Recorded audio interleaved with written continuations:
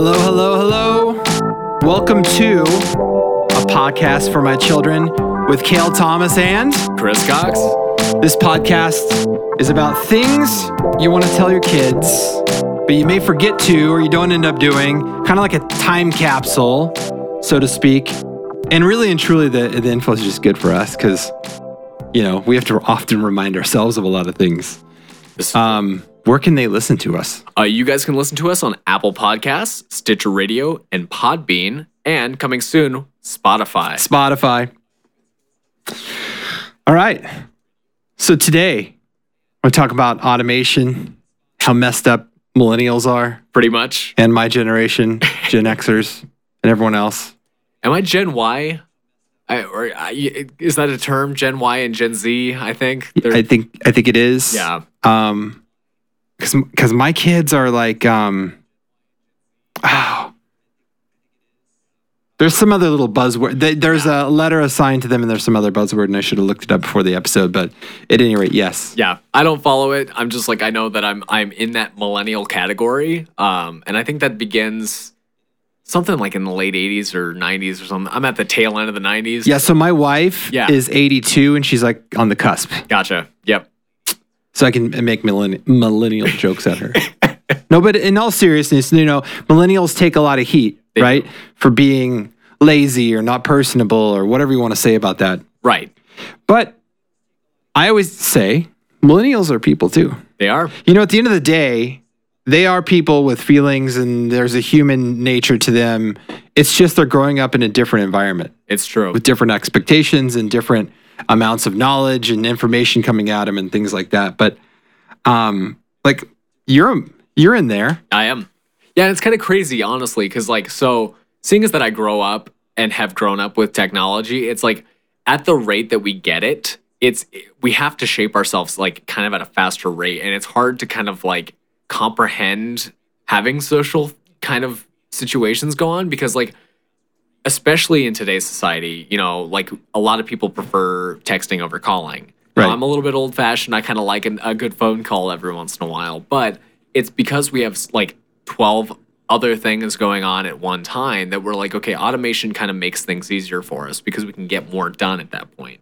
Especially so like seeing as that I do social media marketing for you, automation's great because at that point it's like, okay, I can have kind of a drip going of certain things that I'm going to be posting for you. Right. And then I can go back and edit, you know, video and stuff like that. So it makes it more of a convenience to have that automated process because at that point I can do more things at a given amount of time. And I feel more productive that way. And I use automation in kind of a productive process. It's not necessarily a laziness thing. I mean, sure, I do kind of tend to let things automate for me in a lazy way as well. But I like to think that automation could be used as a good tool, almost as if like, you know, how throughout society, we've always tried to make things easier for ourselves. You know, like we have tools that we've built from the beginning of time as time goes on because why waste time doing something when you could just get it done super quick so you can do something else in the meantime? Right. Agreed. And so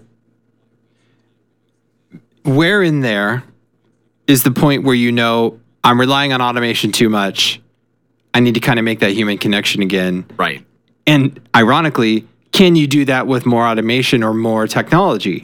Like what shows up for me is video, for example. Yeah. Is a great way to, even if you just do a video message to somebody, it's more impactful than just texting, right? Right. Sometimes I think it's more impactful than a voicemail. Yeah.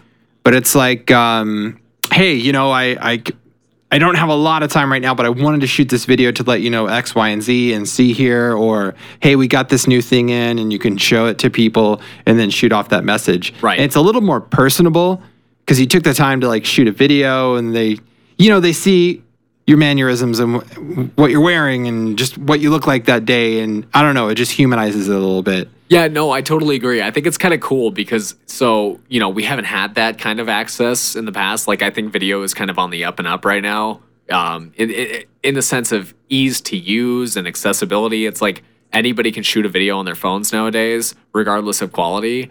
And I think it's cool because, yeah, it does add that personal aspect to it. Because, I mean, sure, you can leave a voicemail, but, like, I don't know.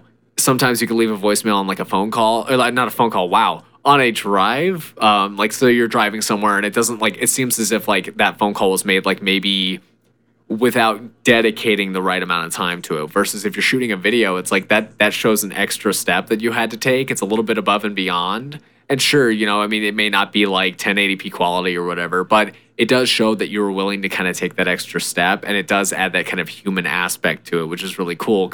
And I think that's why kids also today like love FaceTime. They'd rather FaceTime somebody than give them a phone call because it's like they can actually see that person that they're with, talking to them in face to face kind of thing. Have you seen the new the ads for the Facebook video phone? No. So it's kind of like from what I can see, it's a device about the size of an iPad. Oh, okay. It does have a camera which tracks. Oh. So if you're walking around your house, the camera is following you around. Oh, okay.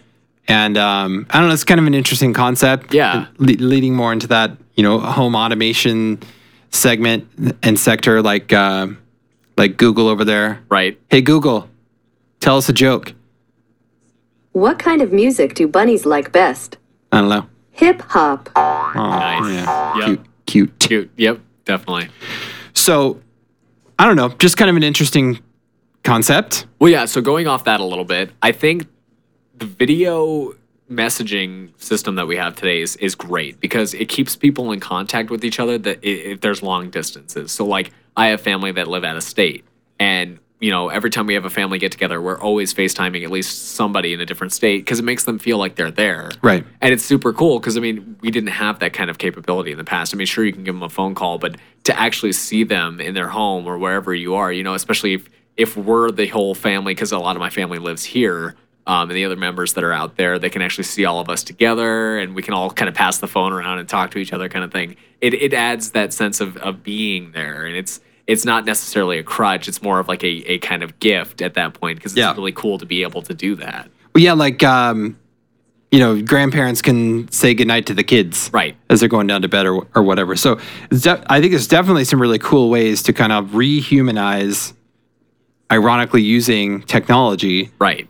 But getting away from that impersonal, automation can be impersonal. And then, millennials get accused of just kind of being like so impersonal and about what they're doing and not taking the time to talk to the older generations. Right. Or what have you. But, I mean, I'm 45, I'm Gen X. Right. But man, I'm guilty of the same stuff. Like there's people I should probably call, but I'm like, I don't really have time. I'm gonna shoot a text. Right. So I think we all rely on it. I know there's clients of mine that they're just not gonna text. Right. And they'll tell me like, don't text me. I'm not gonna. So I'm not gonna text them. But but sometimes that's a shame too because it's like I really don't have time for a phone call with them, but I really need to talk to them. But I have to do it in the morning. Right. Got to call them tomorrow. Yeah. When I could have got the information out right now. Well, so yeah, I totally agree. It's hard to make time like that because we all have so much going on in our lives. Like we're all guilty of it. I don't think anybody's not. I mean, it's a matter of trying to figure out. So like, yeah, what's the best way that works for everyone at that point? So yeah, if somebody doesn't prefer to text, it's like, okay, well, I don't really have the time to make a phone call. But you have to kind of find a compromise at that point because it's in today's society, things are moving so fast and it seems like everybody's just getting more and more things on their plate that it's hard to kind of juggle that. It seems like life is just always moving at like 1,000,000 miles an hour. Yeah. Unfortunately. And it's just getting faster. Yeah, and I think that has to do with the technology age too, because we're gaining and losing information so quickly. Like I know we've talked about this many times, but like, on the news, one thing will be hot for like 2 minutes and the next thing, like something else pops up and that last thing's no longer relevant. And it's just, it's kind of fantastic and amazing, but also kind of terrifying at the same time to think like nothing's really super significant for a period of time. Because, like, that's another thing, too, and I know I'm ranting, getting off topic a little bit, but, like, history, I'm kind of curious about that in the future. Like, what is going to be history for kids in the history books, like, 10 years down the line? Because it's, like, so much happens in such a little amount of time. How do we keep track of all that, and how do we kind of, like, recount that to the future generations? That's a good point, because there's almost, like, an exponential amount of news topics that come at us. Yeah. Meaning you could take just today's news and go back 20 years, and that could be a month's worth of news. Right. Because there's enough shocking headlines and things that are disseminating across the wire, Yeah. it's hard to take it all in. There's so much noise out there.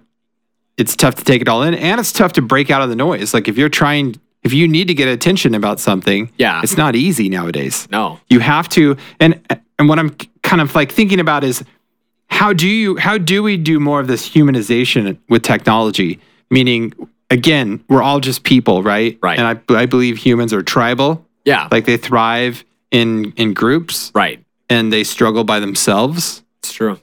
So how can we rehumanize the way that future generations communicate with not only their generation, but other generations, just people in general? Yeah. Well, and it's tough because I think, based on social media today, it seems like more people are divided versus being like actually communicative or tribalistic, I guess is the word. What's up, Mark Malin? I always say that wrong word, but yeah, it seems like, so we're always, or at least my generation, I would say, is more kind of self-focused. And like, I think for me specifically, like I just want success. I want to be able to be successful and like live a happy life, not really stressing about, anything like that. I just want to be successful enough that I'm like, okay, I can have a family and not struggle about having to be, bill to bill kind of thing. I'm always like, trying to worry about that. I want to be happy in life, knowing that I've gotten to the point where I don't have to stress about those things. So I may sacrifice some friendships and some relationships with people because I want to be successful. And I think that's a little selfish, I'm not going to lie. But at the same time, it's like, seeing is that my parents want what's best for me, and that's why they want me to go to college. I feel like I'd also be doing them a disservice if I gave up on that. So I'm really hard on myself in the sense that I want to be successful, not just for me and my future family, but for the family I have now. Because I know they kind of want, the best for me, and I want the best for me as well. So, and I think that's this kind of mindset that a lot of millennials have today. I mean, true, there are plenty of lazy ones out there, I'm not going to lie. But I think for the ones that are trying to be kind of forward thinking and really kind of passion driven about the future success of themselves, that's kind of one of the things that attributes to that, at least for me. So, I'm like taking in the information that as you're talking about it, but what I'm kind of thinking about is when you are focused on being the best person that you can be. Yeah.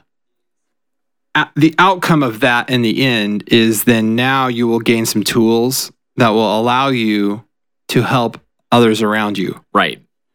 As opposed to, and I don't think this is your generation. I think this is just growing up in general. Yeah. As opposed to not worrying about that stuff right now. And then you hit a point in life where you're like, oh man, not that it's too late, but I missed out on several years where I could have been further along or further ahead. Right. And I think that's true for me being 45. It's true for a 65-year-old person. It's true for anyone that's starting a business or whatever stage you are in life. Yeah. There are definitely things you have to take care of yourself for, like your health. You should take care of your health for your kids. Right. Because you don't want to die prematurely and not be able to give to your kids. Totally. If you can help that and you have control over that sort of thing. Right. But that is a way of giving back to others by taking care of yourself. I know that sounds kind of weird. No, it makes sense though. Yeah, sometimes you have to be a little bit selfish in the sense that like if it is a matter of life and death, obviously you have to risk something. Because I mean, you can't be juggling as many balls in the air as you like. You have to be realistic, I think is what I'm trying to say, because you can't please everyone, unfortunately. And I am a victim of that. I always think that I can, but at the same time, it's like you have to sacrifice something to be able to make something else better. So like, I sometimes have to sacrifice hanging out with friends because I'm like, yeah, I'd rather do this assignment for a class because I need to get a good grade in this class so I can graduate college and make my life better in the future. And you know what? If you want to go out and party that night, that's totally fine. That's your prerogative. But I have a different goal in mind for myself. See, I don't think there's anything wrong with having a goal and sticking to the goal, because then this gets into the realm of integrity. Yeah. And integrity was something I looked at differently after I talked to Jim McLaughlin. Oh, okay. Yeah. And his definition of integrity is basically doing what you say you're going to do. Right. Not is it wrong or right. Yeah. Okay. So there's take the morality out of it, but it is, did you complete what you said you were going to do? Right. And if you say you're going to go to school and get an education, did you do that? Right. So completing that is your number one goal. Everything else is secondary to that and doesn't necessarily affect your affect your integrity because you didn't make a promise to do those other things. Right. And so I think making sure that your goals are correct is number one, and then having the integrity to fulfill on those goals. And if you're doing those things right, I think that's going to build confidence. It's going to give you tools moving forward down the road. It's going to put you further ahead because you're going to feel good about completing the things that you said you were going to complete. Right. By completing those things, you're going to learn. You're going to learn stuff. You're going to be a more effective person. You're going to have tools that you can bring to an employer or start your own business or what have you. Right. So if you define it in the realm of, look, I'm just setting out goals and saying what I want to accomplish, and then I'm going to make sure that I make good on those goals and my promises to myself and keeping that integrity. And if that's intact, I don't think you have anything to feel bad about, even if others are disappointed and maybe you not hanging out with them or whatever the case may be. Right. Yeah, and that's the thing I guess I have to come to realize too. It's like, so there are things in life that are more important than others, and that's obviously, yes, having a goal and accomplishing that goal is obviously the most important thing in life, I think, because if you're not driven by something and you don't really have a passion for something, it kind of makes life a little more dull. It doesn't make it as fulfilling. And I always look forward to crossing something off my list because it's a little bit of those. I was going to actually mention this last session, but minor victories, I think, are a great thing. If we can all start looking at life as just a little bit of minor victories instead of like overall large victories, then it seems like you kind of have more drive to get more things done. So like, for example, if you are reading a chapter for a book or whatever, and once you get to the end of that chapter, you treat yourself with like a little, snack or a little candy or whatever. You're like, okay, cool. I feel good that I finished a chapter of a book. And even though like that starts to get to like, there's a point, I guess, that you go, okay, well, you don't need to reward yourself for everything that you do. Because at that point, it's like, it feels a little ingenuine. But I think it helps, like, so some people are driven by having goals and having a reason to complete something and then getting something for it. I know incentives are a big thing for people. And maybe that's another millennial mindset is like they always want to have something for what they do kind of thing. But if what they're giving is like high quality and they get rewarded for it, it makes sense. So like, yeah, okay, I guess another argument could be, okay, if you study for a chapter of your test, the next day, you study really hard for that and you get a good grade, that's still a compensation for the work you got put in there. And it's not necessarily like a tangible reward. It's more of like a self-aspiring kind of thing where you're like, oh, based on the hard work I put into this study, I got a good grade and that's going to benefit me in the future, that kind of thing. So everything has a kind of incentive to it. And it's just a matter of kind of building up all of those minor incentives and minor victories until you get to kind of the bigger picture kind of thing. Well, I think, and you know what is important about that is action. Yeah. Like, and everyone's going to be a little different. So like if you are the type if you get rewarded for a small action and that'll help you to do another action, then you should probably do more of that. Yeah. Because I think the biggest breakdown in anyone when they're setting goals and trying to accomplish things is lack of action. Right. Like we all collect these awesome ideas. And I could just go on YouTube right now and probably get 10 new really cool ideas. But the real thing is like, do I incorporate an action? Is there an actionable item around that idea that I start doing? Right. And like working out is a good example for me. Yeah. I have workout equipment at my house, and here's how I get myself to work out. I'm going to do one set of bench press tonight. Yeah. If I get in there and do one set of bench press, chances are I'll probably do a second set. There you go. Then chances are maybe I'll do some other exercises around that.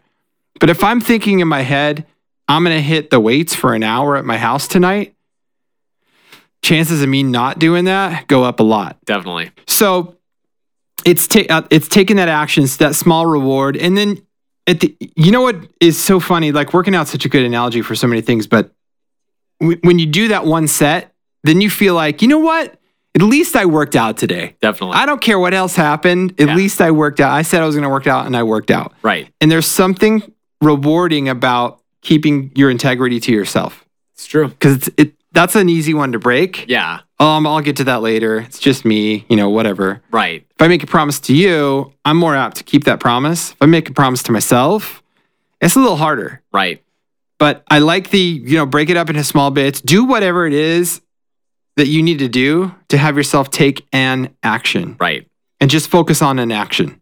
Yeah, and going off your analogy, I like that too. The idea of setting realistic goals and then surpassing them and surprising yourself.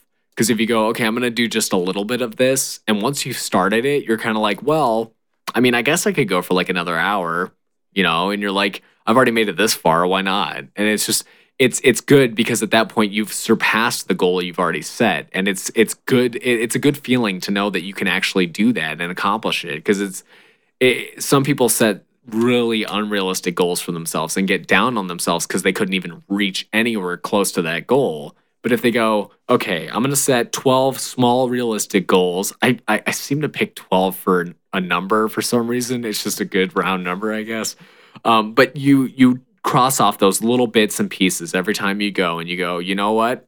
Today I said I was going to do an hour of this, but I kind of like what I started. So like, for example, for me, I'm going to start writing pretty soon. That's something I like to do. I want to get better at it. So say I start writing a chapter of a book, and you know what? Maybe I want to write a second one today. If I'm just like, I'm going to only write 10 pages, I end up maybe writing 15 because I'm just kind of in that groove. And like you said, once you take that action, it's kind of just, it's like rudimentary at that point. We're just going with emotions kind of thing. And you're kind of glad you did at that point, because some people are just like, yeah, I'll get to it. And then they get depressed that they didn't even do it. And it's like, well, it doesn't help to dwell on the fact that you didn't even start it. It's not doing you any benefit. So there's this other thing going on at all times in my mind, and I'm pretty sure it's happening in other people's minds as well. And there's this you're subject to your mental state at the time. Yeah. Are you energized? Are you tired? Are you excited? Are you kind of bummed out? No matter what your goals are, right? You have this mental state that's working for you or against you at all times. Yeah. So sometimes it works for you when you're like, hey, I'm going to write another chapter right now because I'm going to keep rolling. Right. Sometimes it works against you like, man, I know I was supposed to write, but I'm just tired, man. I just kind of want to watch TV and go to sleep. Right. But being able to break down the actions into small steps helps us to battle or combat or compensate for the emotional state we might be in at the time. Yep, definitely. And believe me, there's always an emotional state that you're in at the time. Yeah. And I think writing's a really good example. I'm not creatively writing in the sense of writing a book, but right now I'm revamping my drip email campaigns that go out to my clients. And so when I look at it as a whole, like, I got to write like 30 emails out. That's daunting. Right. And they've got to be meaningful and something that's authentic and something, you know what I mean? There's all these rules or kind of expectations around each email. Yeah. But it's like, hey man, if I could do one email a day, I can handle that. Right. Yeah. And I know that it'll be done in 30 days if I do one a day. Right. As opposed to just kick that can down the road for 6 months or so because I'm never going to have the time to do 30 at once. It's true. It's not going to happen. Yeah, and you're straining yourself at that point too, trying to like cram everything into one day kind of thing. I feel like a lot of people struggle with that too. They'd rather just put it off to the last minute because there are so many other reasons to not do something. I mean, Right. Procrastination is real and it hits me pretty hard sometimes. I think it hits everybody. Yeah, It's just how you deal. It's how you recognize it is the most important part. definitely. Because some people don't even recognize it. And I know that there's been times in my life where I didn't recognize it. And then once you recognize it, then you have the power to decide if you're going to do something about it or not. Right. And it's much easier to say, hey, I have the power to do something really small right now. Yep. I'm going to work out for 2 minutes. Right. And that's cool. Yeah, I fall into the camp where I like to think I can do too many things in a small amount of time. Like I like setting up those little goals, but at the same time it's like, so if I have a small group of little things I can do in 10 minutes, I feel like I've gotten so much done. Right. And, regardless of if it's, really anything super significant, like whether it's like I'm scrolling through on, an article feed or whatever, like Flipboard or whatever, and I go, okay, well, I'm going to save a couple of those articles to read later. And so, I save them to my library or whatever. And then I go, okay, I have 5 minutes between class. Let me read at least 2 articles. And at least at that point, I'm gaining knowledge about something. And I've crossed 2 things off that long list of articles that I said I was going to read. And it's just a matter of kind of like understanding that I can do things, but I just have to set realistic standards for those. So Yeah, absolutely. Because if you don't, you're just talking about doing things. Right. And again, it goes back to that action thing. Like, are you taking actionable steps to accomplish what you said you were going to accomplish? Right. And I think that is something too that I'm trying to teach my kids, that there's nothing, how do I say this? If you're going to set up goals for yourself, right? And you're not going to complete those goals, it's going to feel bad for you. Right. And that can be a source of depression. If you set steps that you take and complete, it's going to feel good. Yep. And that's the source of self-confidence. And no one else can do this for you, which is the odd thing. Yeah. Because I think there has been a push in parenting that, everyone's great and everyone's awesome and self-affirmations and all that stuff, right? Right. But the reality is, if someone just runs around thinking they're great, but they're not taking the actions that they said they were going to do, they can't mask, sooner or later, they can't mask the feeling that they're feeling like a failure for not completing those things. Right. And I know certainly I'm guilty of that still today. When I do things and I'm surprising myself, I feel good. Yep. When I don't get things done, I don't feel good. Yep. And so, we have a little control over our happiness by what we are able to accomplish or not accomplish. So then the trick is, again, what's the mental trick I can use against myself to get myself to take an action? Because it's just, you got to take that first action. Right. I think that is literally the breakdown point for most failure is inaction. Yes, definitely. And yeah, going off of that, it's, I guess in the same vein, but so sometimes I say that to myself, if I'm failing to take an action, it's because I don't think I'm capable of doing it. So I set up these mental roadblocks where I'm like, okay, well, I don't think I'm capable of taking this kind of action based on my skill level and whatever it is. And that doesn't benefit me, because if I learn to take the risk and I go, okay, well, I can try it.